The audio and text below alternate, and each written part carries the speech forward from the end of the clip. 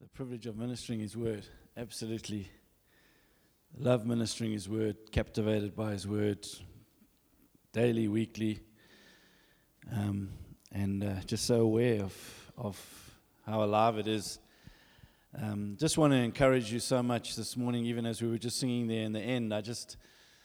I could see the Lord just releasing and declaring who He was. I could hear Him just singing, I see and I provide. I see and I provide. And I heard, my spirit man was just Jehovah Jireh. Jehovah Jireh, it's who He is. And I want to encourage you, religion has tried to stop the church from stepping into this reality, but it's heading there very fast. He is so good, and it's who He is. And as we declare who He is, He's releasing. You know, we've tried to do this thing and earn it and deserve it and get things right and put things in their rightful place. But He's so good that He's just been faithful for us to realize that it's positioning our hearts of just adoration and worship. And because He's a God who sees and provides. It didn't say He's a God who's looking, seeing who is worthy and deserves. See, you come into line, it's almost the statement on earth as it is in heaven. Sometimes we forget, we think it's in heaven as it is on earth, as if we're leading. No, He's leading, we're following. Amen? So it's us just coming into line with heaven. And as we come into line with heaven, what's happening in heaven is worship. Nothing happens without worship. As we align ourselves with worship, so then God just begins to release. And I believe as the hearts of His people just come into a total adoration for Him, He's just going to begin to release. So you might be sitting here this morning and maybe even heavy with a lot of challenges that are happening in your life. I want you to don't underestimate just worshiping Him. Because you're releasing angelic hosts, you're releasing the heavenlies, and He sees and He will provide. That's who He is. It's His very nature. He's that good. And that's why, just as an encouragement, this is not just bums on seats that we're needing a new venue. This is because we want to fulfill the mandate and the calling of God over our lives, not just 24/7, but I believe over the church, what He's mandated for us in the Bible. And that's that I can't express fully in this place what I need to express. Holy Spirit is beginning to move, and God is beginning. My little protons and neutrons and electrons, all the trons, they're far too excited for this place. Far too excited. I need a lot of space. I need a lot of room. These things are shaking. See, it's not just my little guys that are shaking. The whole earth is shaking. The whole earth, when it groans, it's little trons. Can't do that. Lucky there's no video.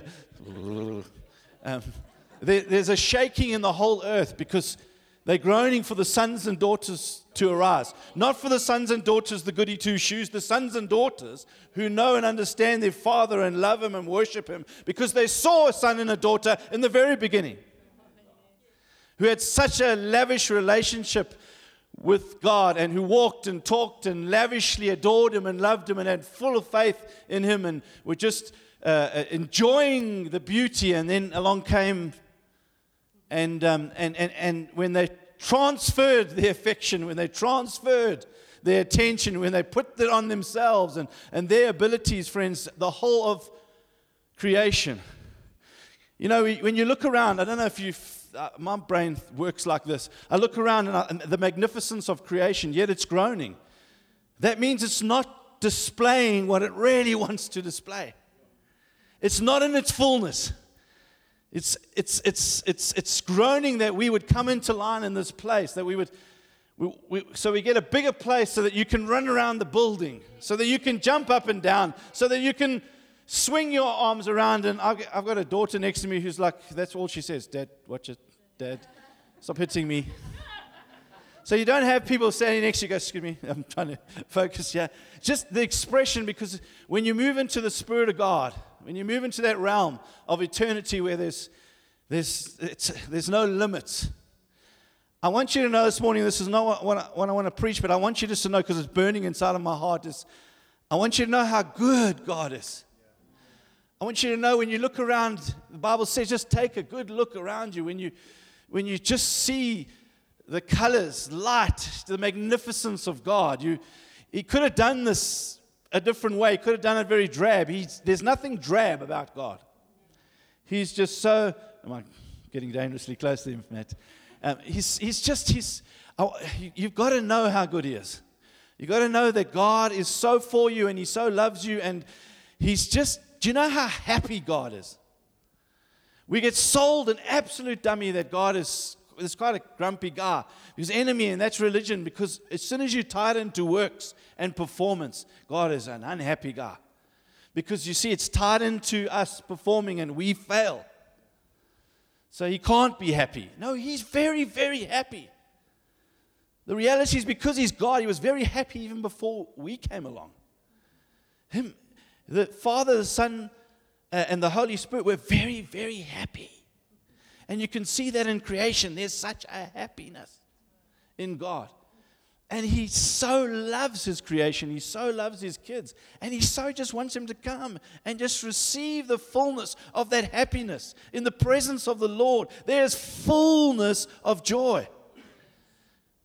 When we catch this is just coming into his presence and just drinking from his fullness. There's such joy. My trons, woo! They get so excited, friends. And that's how the whole of creation is singing a song. Did you know that? Creation is singing a song. It vibrates because it was created by the Word of God, the eternal Word that does not come back. It's eternally going, woo. See, God doesn't spread himself into the expanse. He is the expanse.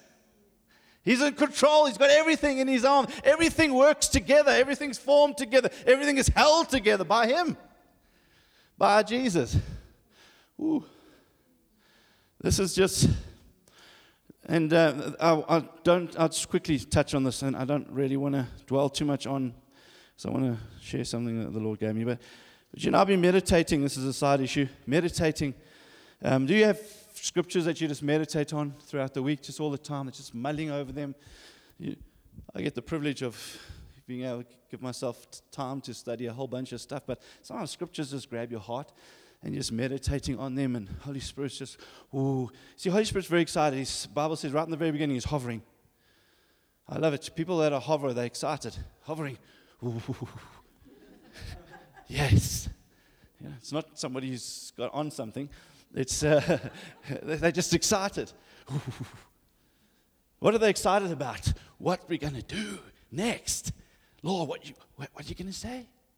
I want to bring some shape and form to that. And then we just come as the children of God, and we just go, oh, hallelujah. We just lose ourselves in his presence and go, ooh, I'm going to bring some shape to that. Tell you what I'm going to do. I'm going to come and hover over your life. I'm going to bring some shape there. You're worshiping me in faith. You're trusting. You're saying, Lord, you're the one who provides. Woo, I'm going to hover. I'm going to hover over your provision. I'm going to hover over your finances. I'm going to hover, and I'm going to bring shape to them. I'm going to begin to release finances because they come into line with who he is. Because I believe in him. If you catch this, you'll catch the whole essence of Christianity. Ooh, I'm getting excited. I'm making myself happy here while I just preach. Colossians chapter 3, just the first couple of verses, but there is a few words here I just want to concentrate on. Let me just say this. If then you have been raised with Christ, seek the things that are above, where Christ is seated at the right hand of God. If you have been raised with Christ, then there's an automatic something that happens. Seek the things that are above, where Christ is seated at the right hand of God. Set your mind on things that are above, not on the things on the earth. That's a whole nother thing, but I just wanted you to read verse 3 because it's so powerful. For you have died. For you have died. Grant, you have died. Let's all think of that for a moment. Oh. But your life is hidden with Christ in God. Ooh. And just to finish off his thought process, he goes on.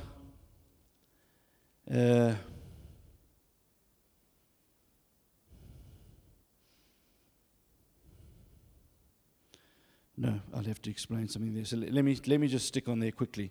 Verse 3. Let's just stick on verse 3. For you have died, and then these 8 words, and your life is hidden with Christ in God. Your life is hidden with Christ in God. Your life, you've died. Pete, you've died. Your life is hidden with Christ. Your life is now hidden with Christ, right? We're hidden in Christ, Christ in us, but it's also hidden in God. See, this is an invitation, not only of our life being hidden in Christ, because it says when He returns, then we will also be revealed, right? So you won't see me, but my life is hidden in Christ, but it's in God. In the bigness of eternity, in the bigness of who God is, He's great. This is the God that we serve. Everything that we see, the physical realms that we see, is measurable. It's you can weigh it. There's finiteness to it. It doesn't matter. Even the oceans, I can define and I can weigh and I can measure the oceans, but you cannot weigh or measure God. And there's an invitation now for me to be hidden in Christ, in God, in the eternal realms of God, in the eternity of God. If we can, even in our small understanding, just understand the invitation that God is giving us to step into something that is so way beyond us, that my life, I died to us. Yes, Grant, yes, the guy that took satisfaction from playing soccer and getting involved in sport and with the guys and at the club, or the guy that was passionate about being a chartered accountant or in the workplace and 5 o'clock Friday off with the boys. He's died. He's died. He's now hidden in Christ. When you look at my life now, it should be nothing like that. I'm hidden in Christ. This life that you see me it should be Christ. My life portrays, it lives, it breathes Christ. And I'm not just in Christ, but I'm in God. Limitless realms of a life in God. And then Jesus is going to return, and Grant's going to pop out. Hi! It's me. See, I'll be revealed, but I'll be revealed in glory in Him. It's a powerful statement about the church, friends. It's a powerful statement about God. It's a powerful statement about an invitation into something. And I believe the church is catching that worldwide, but I believe as 24/7 we're catching that. There is an invitation here. You're not sitting here to get some more information, to get some more knowledge about what I need to do to make sure my life works. I'm not after the presence of the Lord because it's another part of how we get what we need in God. I'm after the presence of the Lord because I've fallen in love with Him. That, friends, is the nature and character of David. That is the heart of David. He was not after God for blessing. He was not after God for favor. He was not after God for influence. He was after God because he had fallen in love with who he was, with his God. Amen. So if you want to turn to Psalm 63, I just want to read it again. I think I shared it last week a little bit, but it's just one of those, it's just the heart of David. Oh God, you are my God. I seek you. My soul thirsts for you. Not my soul desperately thirsts for an answer and for a huge deposit in my bank account. My soul thirsts for you. So focus. My flesh faints for you, as in a dry and weary land where there is no water. I haven't even got time this morning, but just to unpack that, but meditate on that maybe during the week. Just maybe go without some water for a couple of days and just get that nice journey of thirst. And that kind of thirst that he's got is what he desires. He wants not drink water, he wants God. He's so thirsty for God. And I love this. So I've looked upon you in the sanctuary. Oh, that's just so beautiful, because when you picture who's saying this, and you picture David, he walked into the tent, the ark was there, not covered up, not. And I've seen you in the sanctuary. I've sat there and I've looked. And he actually tells us, I have looked upon you in the sanctuary, beholding your power and your glory. Whew. See, we kind of go, my instant thing there was, I wish I was like David. And God's going, but you can look at my power and glory anytime you want. See, because I'm now the temple. So to sit there in the sanctuary and just gaze at His power and His glory. And as you gaze at His power and glory, you just get hungry to do miracles and signs and wonders. No, that's not what my Bible doesn't say that. It's because your steadfast love is better than life. I gaze at His power and glory and I get enamored. I get overwhelmed. I get stirred up with such a love for Him that it's better than life. I don't want to eat. I don't want to drink. I'm in love. I want your presence, Lord. I want to be there with you. I just gaze upon you and it just makes me come alive. I become a person whose heart is not just about obedience, whose heart after your heart. The reason why you ask, the reason why you say things. I'm so overwhelmed by that. I'm after what you're saying, not necessarily just doing. See, if we capture that and you fall in love with Jesus, it's not just obedience. God says, do this. Well, I just do it. I understand why He's saying it. See, Psalm 103, I think it's verse 7, the Bible says that Israel knew His acts, but Moses knew His ways. And Moses is the one who's called a friend of God.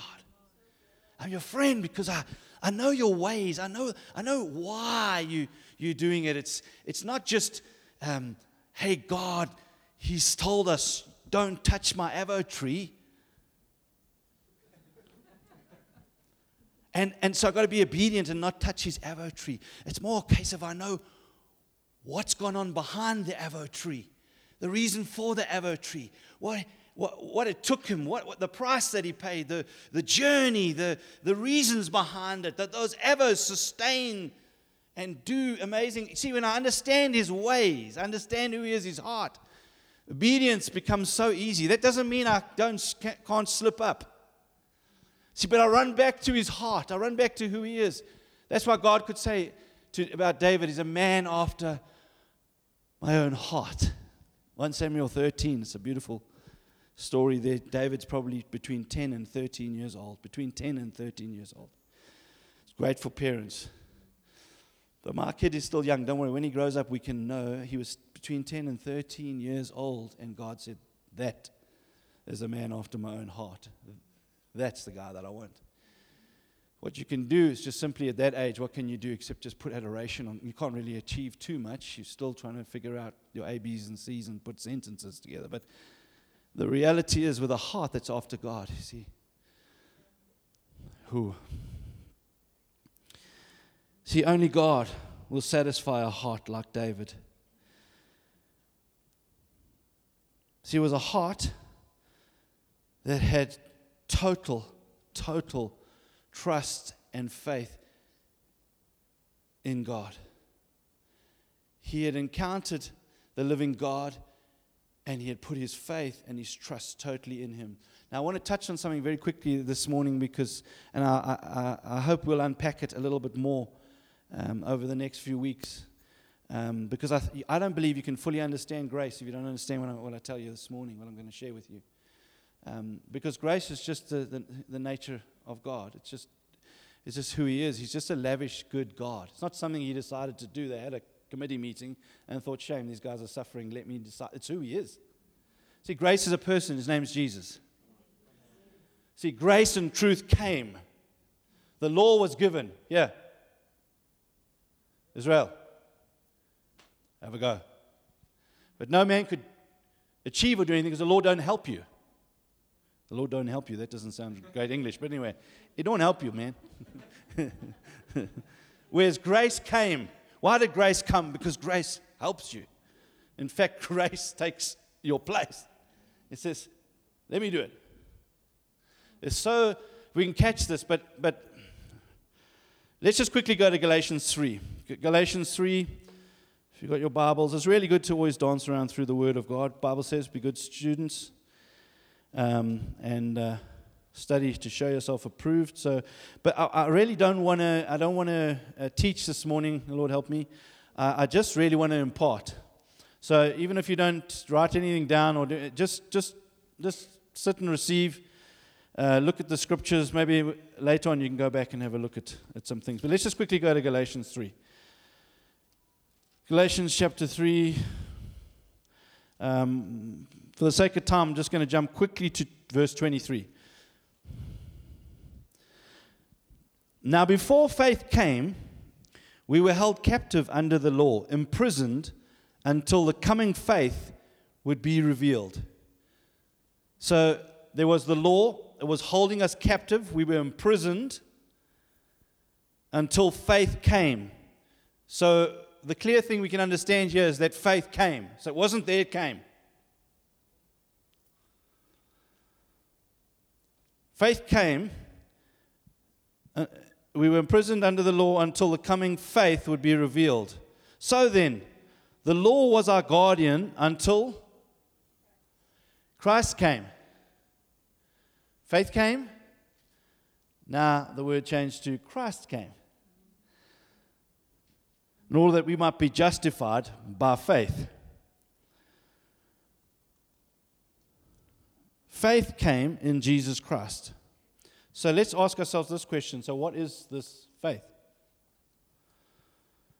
See, the Bible also says in Hebrews 12, I think it's 12, Hebrews 12, verse 2, it says that Jesus is the author, or another word, creator, the originator of our faith.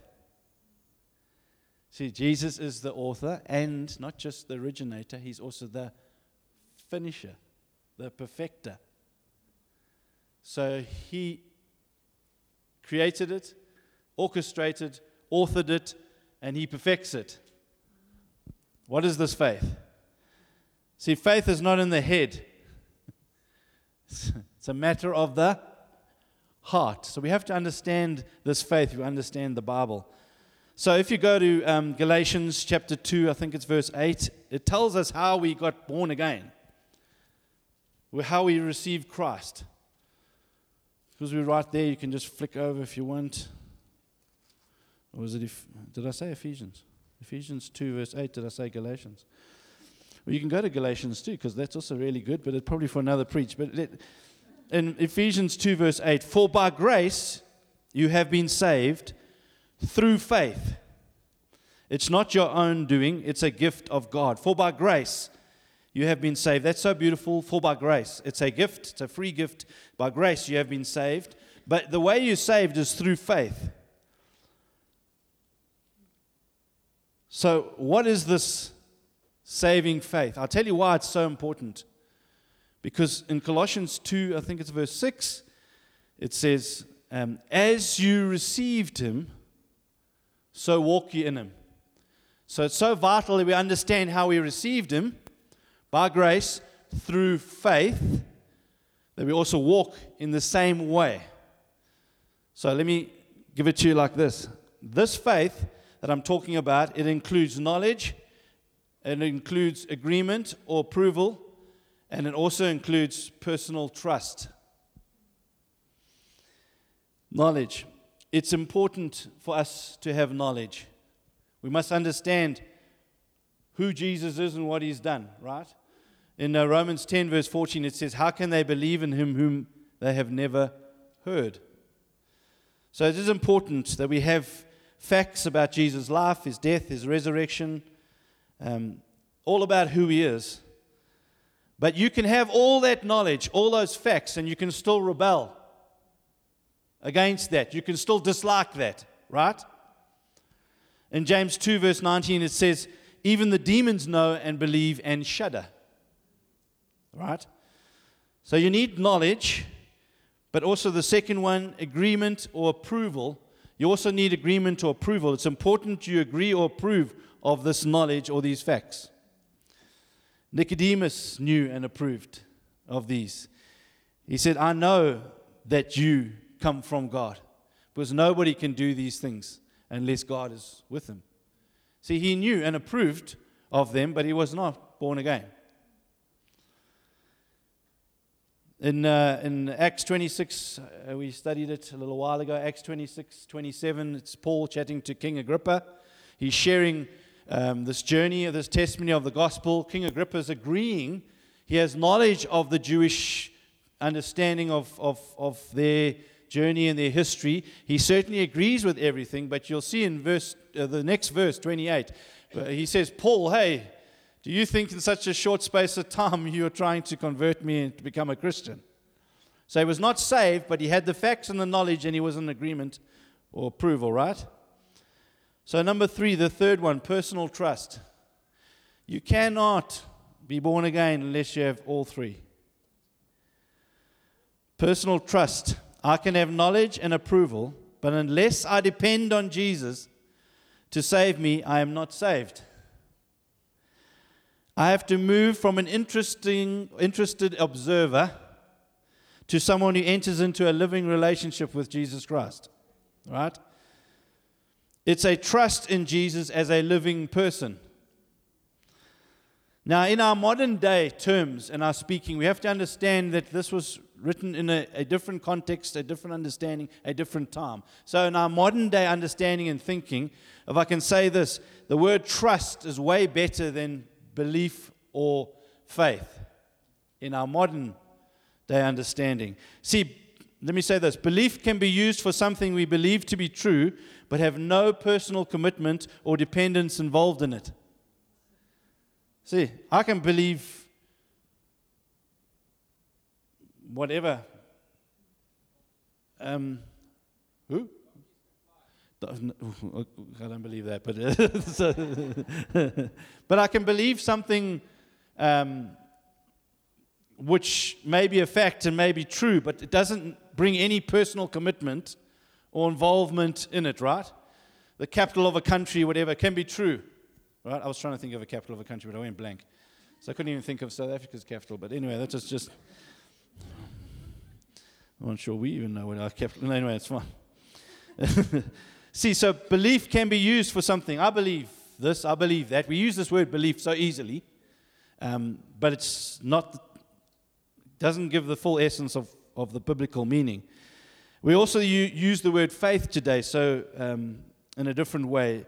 We use it in a kind of irrational commitment to something, even though there is strong evidence against it. A great example of this, I was just thinking about it. It pains me to use this example, but anyway. I'm a passionate football lover, and for my sins, no, they're forgiven. I support Manchester United. So Manchester United are playing Liverpool, and I'll never walk alone. Yeah, I'll be walking. No. So the guys are saying, so what do you think of the game? And I'm going like, oh well, just hopefully we keep the score down. And then the person says to me, oh, don't you have faith? See how we use this word faith? It's an irrational commitment with very little grounding and very strong evidence contrary to it. Moving on. It's hurting. I know it's hurting. It's hurting for me to say this. Moving on. So what I want to encourage you with is when a person comes up, if you've got a sickness, disease, or infirmity this morning, I'd love you, please, to come and for us to pray with you, because I have faith. But I'll explain that. Because you see, if a person comes up in a wheelchair and they've got no legs, and now they said, I want to walk, please, can you pray for me? Faith isn't this irrational commitment of like everything says something else, but I'm just going to, you see, if you have that kind of faith, you start to pop some veins. It's hard work. It's like, ooh, got to raise myself up now. I believe your word, Lord. Ooh. I got to lay hands on this person now. Ooh, Actually, I'll preach another half an hour because I don't want to get to the person. See, that's not faith. Faith isn't this irrational commitment. You see, faith is a trust in Jesus Christ. See, faith isn't me thinking that I can do something there. Faith is me believing God, the lover of my soul, and what He's done and who He is when I lay hands and when I pray. I hope I can get that better across to you as we just see that irrational commitment to something, even though there's strong evidence against it, is not faith. It's not the biblical idea of faith. See, the word trust is way better. It's a word we can understand because we understand about how we trust one another. There's something tangible in the room even here today that can reference that. That, hey, yeah, I understand trust. I know I trust people in my normal life. So there's something here that God wants us to understand what this faith is and what it looks like. That may be a little bit different to putting your hand up and walking to the front and repeating a prayer. Because a lot of the time, there's a lot of people sitting in churches today who have got the knowledge and the understanding. Somebody has spoken and they've said, wow, they got the knowledge. And then they've had this approval. And yes, so there's a cerebral understanding. So I put my hand up, I repeat that. That sounds really good. But a personal trust, a personal faith. See, with the heart, man believes.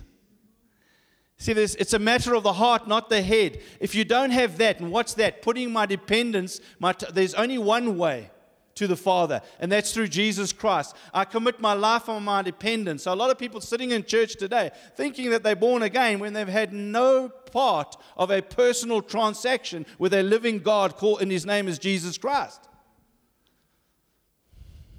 And that's not a shaking, that's not a challenge to anybody. That's just the reality that faith came in Jesus Christ. There wasn't faith until He came, because He's now become the answer. Now I can put my confidence, because it's by grace. I can't earn this thing, or I can't deserve it, but I can put my confidence, my trust in Him now by faith.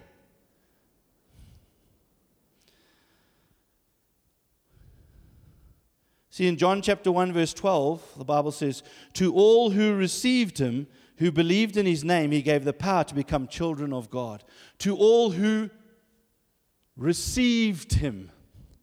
To all who received Him. That's a way different word here. This isn't acceptance. I accepted Jesus Christ into my life. No, this isn't acceptance. This is who received Him. There's a personal, it's like you receive somebody into your home. There's a personal connection here that is vital in our understanding of faith. You can also, if you look at John 3:16, you know this beautiful scripture, for God so loved the world, He gave begotten Son, whoever believes. Does it say whoever believes Him? In Him. Whoever believes in Him. Now, a couple of little groot words which I don't even want to, but anyway, if you study there the Greek phrase, if you go in your Bible, go have a look at the Greek phrase there. That is, it's P-I-S-T-E-O, pisteo, E-I-S, auton, A-U-T-O-N, pisteo eis auton. It means, if you do a direct translation, it means believe into Him. See, we battle with our English. So it's like, better word for that would be believe in Him. But actually, what it actually means is into Him. Believe into Him. There's an intimate connection here that takes place. There's a sense of trust and confidence that goes into and rests in Jesus as a person. For the sake of time, John 6:37 talks about the Father has given me all those that come to me, right? John 7:37, Jesus stands up in the feast and He says, all those who are thirsty, come to me and drink, right? Matthew 11:28, Jesus said, come to me, all those who are weary and heavy laden, I will give you rest, right? So faith must have knowledge and agreement, but without a personal trust, it is not faith. Amen. When I make a decision of my will to depend on or put my trust in Jesus as my Savior, then I am saved. This personal decision in Jesus is something done in my heart, right? Not my head, it's done in my heart.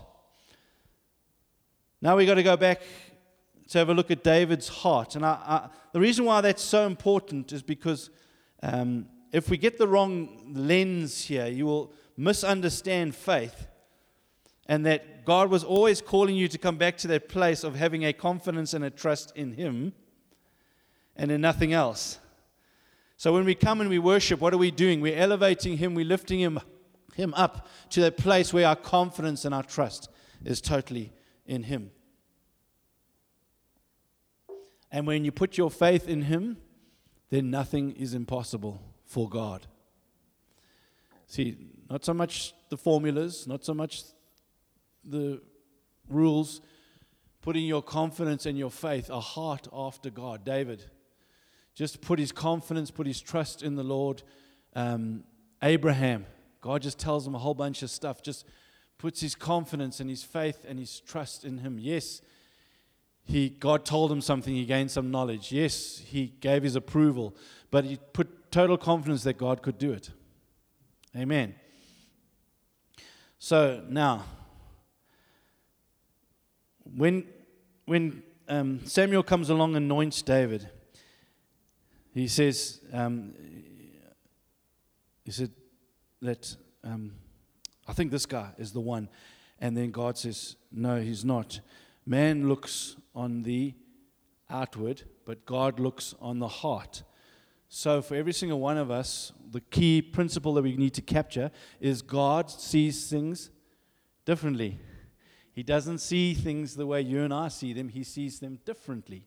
How does He see them? He looks inside. God is spirit. So He's not looking at a whole bunch of actions. He's looking inside. Luke 18:8, it says that when Jesus said, when I return, will I find faith? What is He talking about? He's talking about this faith. What's faith? It's a matter of the heart. Not a whole bunch of actions.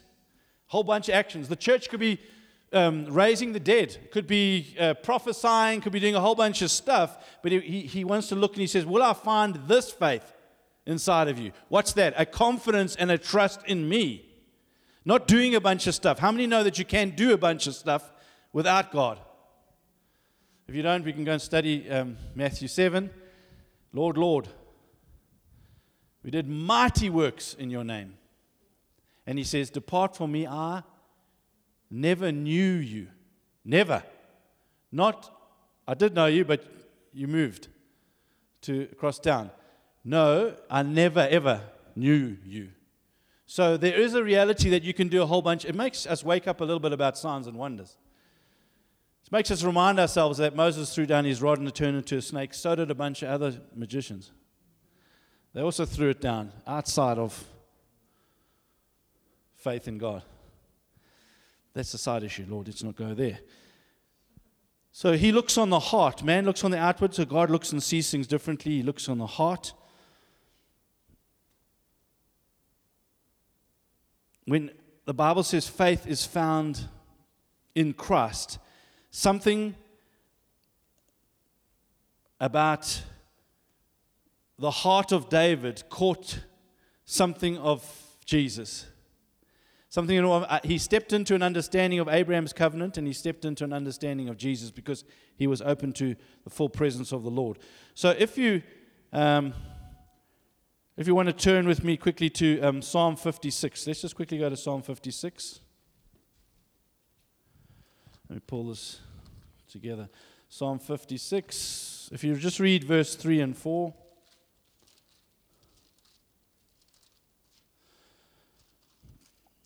David says, when I am afraid, I put my trust in you. In God whose word I praise, in God I trust, I shall not be afraid. What can flesh do to me? This, why I love this so much is David says, when I am afraid. He's not ashamed or scared or can't want to cover up or pretend before the Lord. When I am afraid, he's telling you, I get afraid. Not, fear. Far from me. No, because God can see. You see, he knows. When he sat there looking at the beauty, gaze on the power and the glory of the Lord, he knows God sees everything. But he has such a confidence in God that he can be truthful. He can be transparent.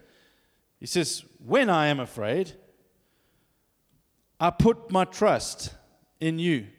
What's the answer? David turns and puts his trust in the Lord. What does trusting look like? In God, whose word I praise. Trust is having a full confidence and honoring and believing in the word of God. You see, there's a lot of scriptures for the sake of time. When you meditate on the word of God, when you dwell in it, the word of God becomes your strength, your life, your hope. So many things. Psalm 119, go study the whole psalm, but verse 28, 107, 114, 147, 161, they all say the same thing. There is a confidence that we can have when we put our trust in the word of God. So there are two things in David's heart and David's life that are vital for a heart that's after God's heart, which is what God is calling for every single one of us in these last days to have. Two things. Number one, who we are satisfied in or what satisfies us. And number two, waiting on the Lord. Wait and trust the Lord. That's how those are the keys in David's heart. He's prepared to, I'm speaking, turn to Psalm 37 quickly. He's prepared to wait on the Lord. He's not frustrated. So two key things. One, he is satisfied in God. God is the one who satisfies him. Friends, only God can satisfy you. That's how we were designed. That's how we were made. Everything else will never satisfy you. We sit in an environment now, and every single one of us, we need to buy a house. We buy a house, different size houses, different houses, whatever, and they've all got beautiful, nice tiled roofs and what have you, but we're never satisfied. So, you know what I need? I actually need a nice thatch roof. That really makes you look quite Lonnie. Double-story thatch house, that's proper. But if you go live in the Eastern Cape, you are surrounded by thatched roofs. But you know what the thing is about when you're surrounded by thatched roofs? You know what you really need? You need a tiled roof. Because we will never get satisfied, no matter what you do outside of God. And David caught this and understood this and realized no matter what the goal or the aim is, you never get satisfied. And the world has proven it over and over again. Guys are getting richer and richer and richer and more billions, more this, more that, but never ever satisfied. Because there's nothing in this world that can satisfy you. But it is very important that you discern what satisfies you. Because He must be the one who satisfies you. And then the waiting on the Lord is because when He satisfies you, then I can put my confidence and my trust in Him, and I can wait for Him to begin to operate. So Psalm 37, one of my scriptures, life scriptures, is in verse 4. Delight yourself in the Lord. Satisfy yourself. He satisfies you. Delight yourself in the Lord. He'll give you the desires of your heart. And then just jumping to verse 9. For the evildoers shall be cut off, but those who wait for the Lord shall inherit the land. And then if you jump to 11, it says, but the meek shall inherit the land and delight themselves in abundant peace. This is so powerful. It's just this whole psalm is captivating these two elements of being satisfied in God and then waiting on the Lord. And then you might say to me, thank you for asking that question. You might be saying, but now, can you explain a little bit of how you wait on the Lord? Yes, David does. If you go to verse 5, 6, 7, even verse 8, it's a picture of those who wait on the Lord. This is how David waited on the Lord. Commit your way to the Lord, trust in Him, and He will act. He will bring forth your righteousness as the light and your justice as the noonday. Be still before the Lord and wait patiently for Him. Fret not yourselves over the one who prospers in his way, over the man who carries out evil devices. Refrain from anger and forsake wrath. Fret not yourself, it tends only to evil. 4 things very quickly. 1, trust in the Lord. How do you wait on the Lord? Trust in the Lord. There's nothing that you can do, nothing that you can force or to happen. I'll wait for Him. He's the one who satisfies me. I don't want to try and do this thing myself. I'm going to trust, put my confidence, my everything in Him and who He is. Number 2, commit your way.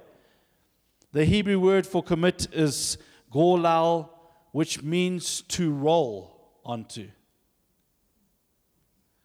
So when you commit your way, you roll it on to God. You commit it to Him. It's like roll all your cares onto me. You see, it's that idea of just handing it over to Him. Just commit it into His hands. Once He's got it, you can't take it back. So I trust Him, and then I give it to Him. Right? Then number 3, it says, be quiet or still before the Lord, not fretting or frenzy of activity or thoughts. So vital now in the days that we're living in. You have to be still. You have to quieten yourself before the Lord. All this frenzy of thoughts and activities is because we are not doing this. So now we have to quieten my heart, quieten down all those thoughts because I trust the Lord and I've committed my way to Him. And then number 4, don't fret over the wicked.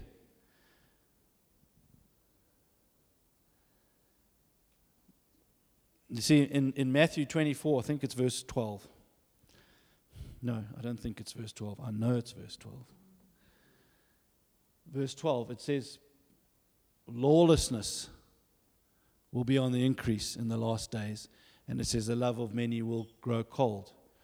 Why would lawlessness increasing cause the love of many to grow cold?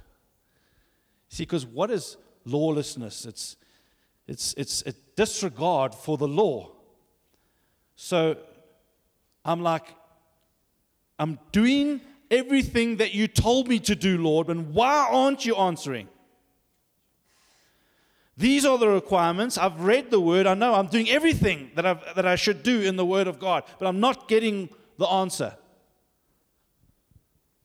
So suddenly people, they disregard the law and they don't get nailed for it.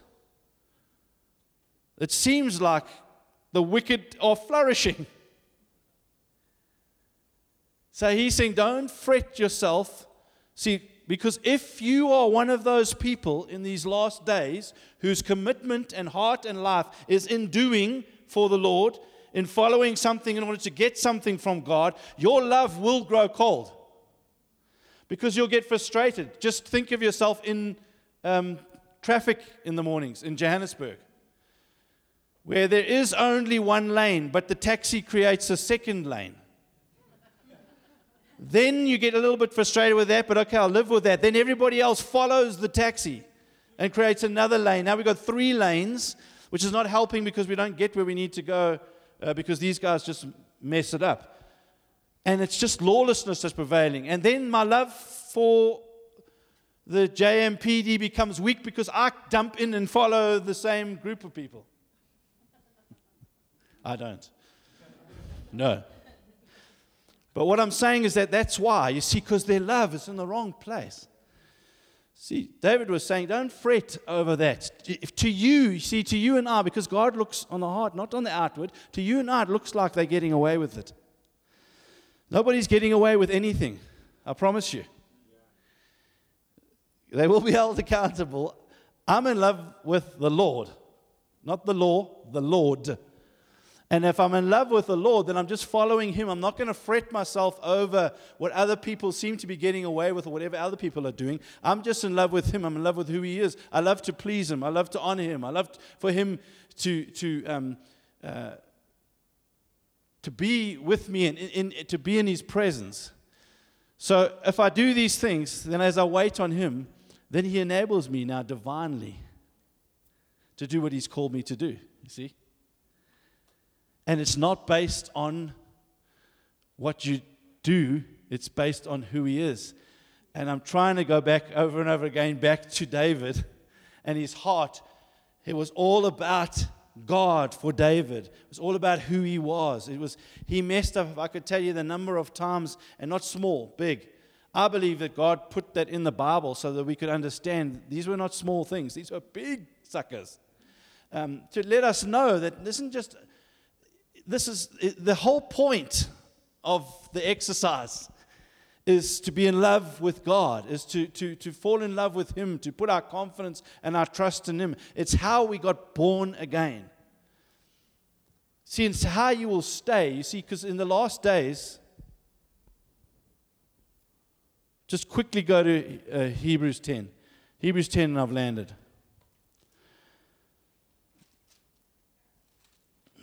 Hebrews 10, if you just go quickly to verse 35. Therefore, do not throw away your confidence, which has a great reward. I haven't got time to unpack all of that, but just in light of all that I've been saying, it's important that you have a confidence. Because it has great, not small, great reward. So just meditate on that for a little while about your confidence. But listen to this, verse 36. For you have need of endurance. You have need of endurance, so that when you have done the will of God, you may receive what is promised. Why do we have need of endurance? To do the will of God. But you have need of endurance. So, now, when we look at a scripture, James chapter 1, verse 2, 3, 4, it says, count it all joy when you encounter various trials, because the testing of your faith produces endurance. So how do I get endurance that I have need of? I get it by my faith being tested. What's my faith? My faith is my trust and my confidence in Jesus Christ. So 1 Peter 1, verse 6 or 7, it says, in these fiery trials are going to come our way because it's testing what? The genuineness of your faith, which is like gold. It's like gold in our lives. You see, our faith, it gets tested.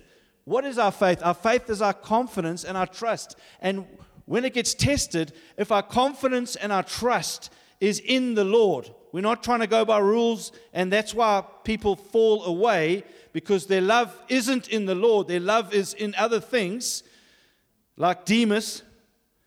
His love for the world has taken him away.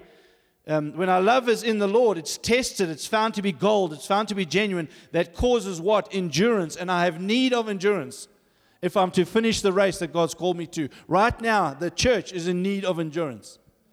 It needs endurance because we're pushing through some stuff that the enemy's throwing in all different ways, making us busy. Stuff's attacking our lives. And what is happening is our faith is being tested.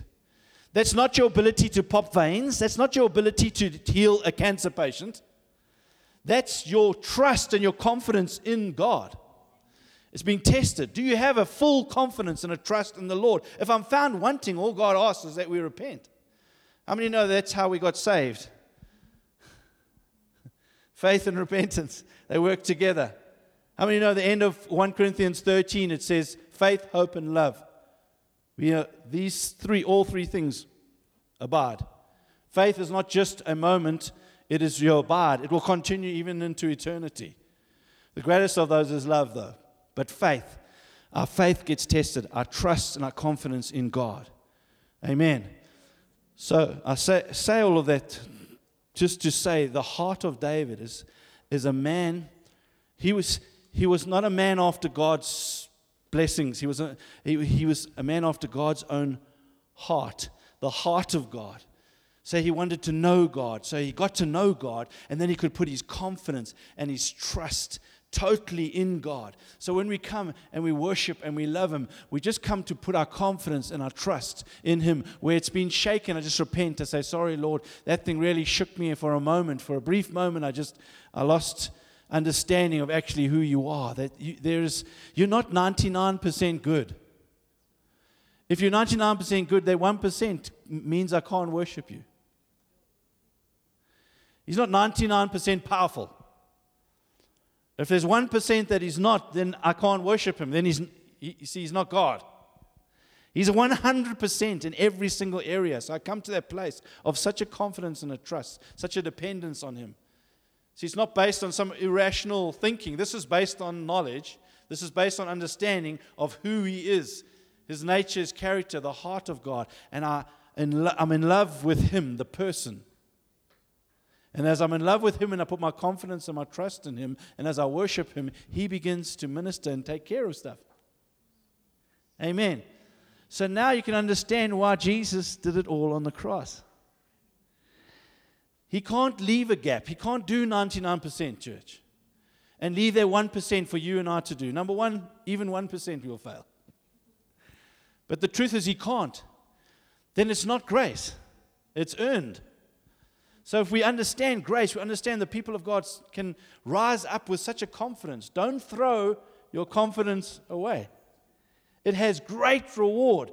There is a grounding as to why we have a confidence. It's found in the Word of God. And when we find it and we believe it and we put our trust in it, then nothing is impossible. Amen. Shall we stand?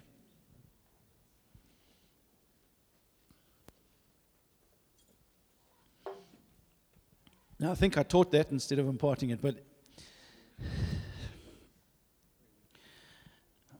I really do want to encourage us, because when God first spoke this to me, it rocked my heart on faith. There's so much that we try and do in faith instead of having a confidence and a trust. And there's so much, even in our worship, that we try and do instead of having a trust and a confidence.